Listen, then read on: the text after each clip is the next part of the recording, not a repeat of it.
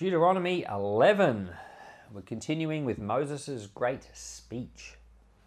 Therefore, you shall love Yahweh your God and keep his instructions, his statutes, his ordinances, and his commandments always.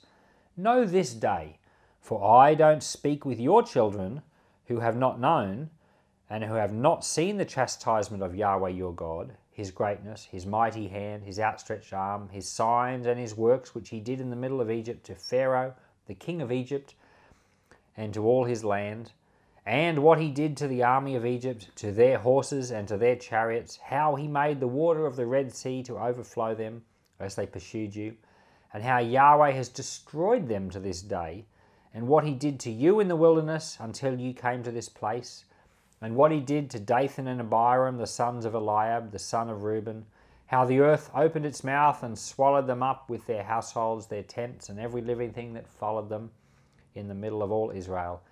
But your eyes have seen all Yahweh's great work which he did. Therefore, you shall keep the entire commandment which I command you today, that you may be strong and go in and possess the land that you go over to possess, and that you may prolong your days in the land which Yahweh swore to your fathers to give to them, and to their offspring, a land flowing with milk and honey. For the land where you go in to possess isn't like the land of Egypt that you came out of, where you sowed your seed and watered it with your foot as a garden of herbs. But the land that you go over to possess is a land of hills and valleys, which drinks water from the rain of the sky, a land which Yahweh your God cares for. Yahweh your God's eyes are always on it, from the beginning of the year even to the end of the year. It shall happen, if you shall listen diligently to my commandments which I give you today, to love Yahweh your God, and to serve him with all your heart and with all your soul, that I will give the rain for your land in its season, the early rain and the later rain, and that you may gather in your grain, your new wine and your oil. I will give grass in your fields for your livestock, and you shall eat and be full. Be careful, lest your heart be deceived, and you turn away to serve other gods and worship them. And Yahweh's anger be kindled against you, and he shut up the sky so that there is no rain, and the land doesn't yield its fruit, and you perish from off the good land which Yahweh gives you. Therefore you shall lay up these words of mine in your heart and in your soul. You shall bind them for a sign on your hand, and they shall be for frontlets between your eyes. You shall teach them to your children, talking of them when you sit in your house, and when you walk by the way, and when you lie down, and when you rise up. You shall write them on the doorposts of your house and on your gates, that your days and your children's days may be multiplied in the land which Yahweh swore to your fathers to give them, as the days of the heavens above the earth. For if you shall diligently keep all these commands which I command you, to do them, to love Yahweh your God, to walk in all his ways, and to cling to him, then Yahweh will drive out all these nations from before you, and you shall dispossess nations greater and mightier than yourselves. Every place on which the sole of your foot treads shall be yours, from the wilderness and Lebanon, from the river Euphrates, even to the western sea shall be your border. No man will be able to stand before you. Yahweh your God will lay the fear of you and the dread of you on all the land that you tread on, as he has spoken to you. Behold, I set before you today a blessing and a curse. The blessing, if you listen to the commandments of Yahweh your God, which I command you today, and the curse, if you do not listen to the commandments of Yahweh your God, but turn away out of the way which I command you today, to go after other gods which you have not known. It shall happen, when Yahweh your God brings you into the land that you go to possess, that you shall set the blessing on Mount Gerizim and the curse on Mount Ebal. Aren't they beyond the Jordan, behind the way of the going down of the sun, in the land of the Canaanites, who dwell in the Arabah near Gilgal, beside the oaks of Moreh? For you are to pass over the Jordan, and go in to possess the land which Yahweh your God gives you, and you shall possess it and dwell in it. You shall observe to do all the statutes and the ordinances which I have set before you today. Well, Moses is in the middle of his great speech, and it's once again on the theme of obedience. I guess if you were sitting there in the speech listening, you would think he's going on and on and on about the same thing. Well, it just so happened it was really important. And Moses knows that they're about to go in and face all sorts of things they have never seen and never faced before. And he wants them to hear, really get the message in. And it's the same message for us today. We've got to get the idea of obedience so into our heart, but it's so easy to fail. Now, right in the middle of this, chapter 11, in verse 16, he says that they should take care lest their heart deceive them. Now, the deceiving heart is a real problem. So the heart is the thing. Now, we're not talking about the physical heart. In Greek, it's the cardia.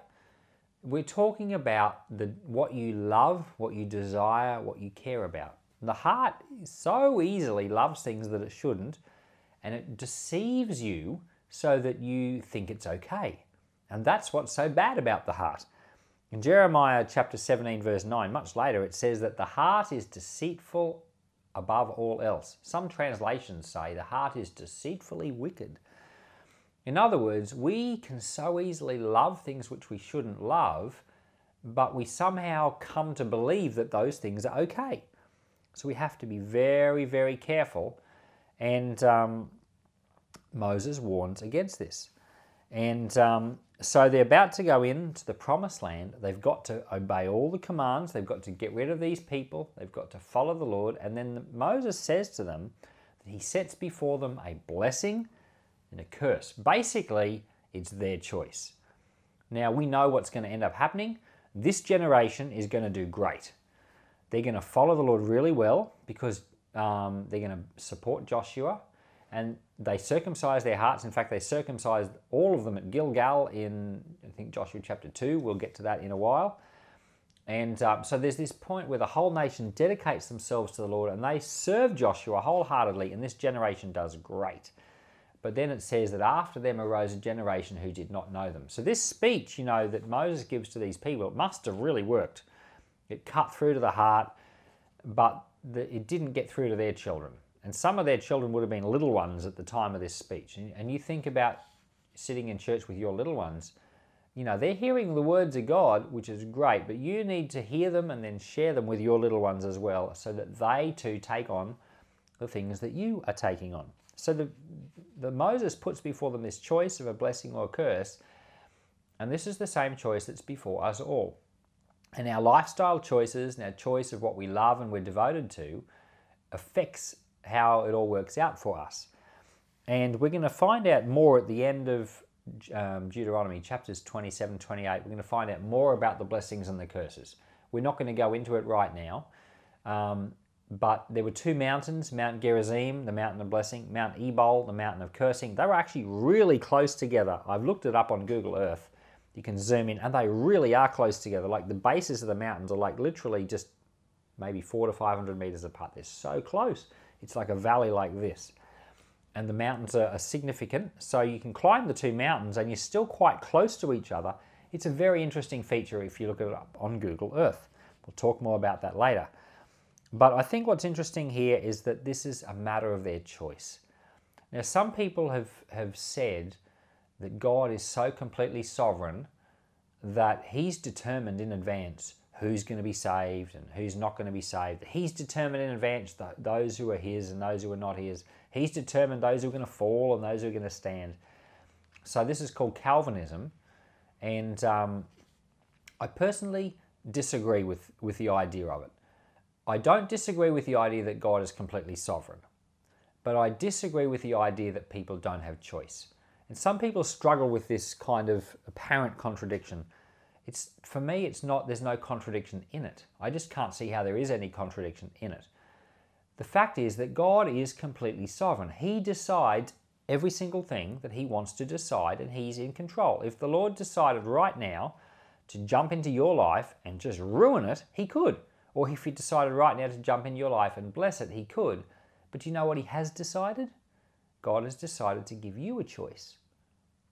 And so that's what God's sovereignty is about. It's what he has decided is going to happen.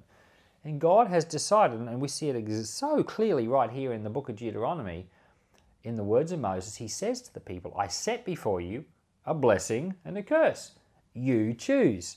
And this type of thing is so full of the Bible. It's everywhere. And so God sovereignly chooses to give people choice. God doesn't lose anything of his grandeur or sovereignty by doing it.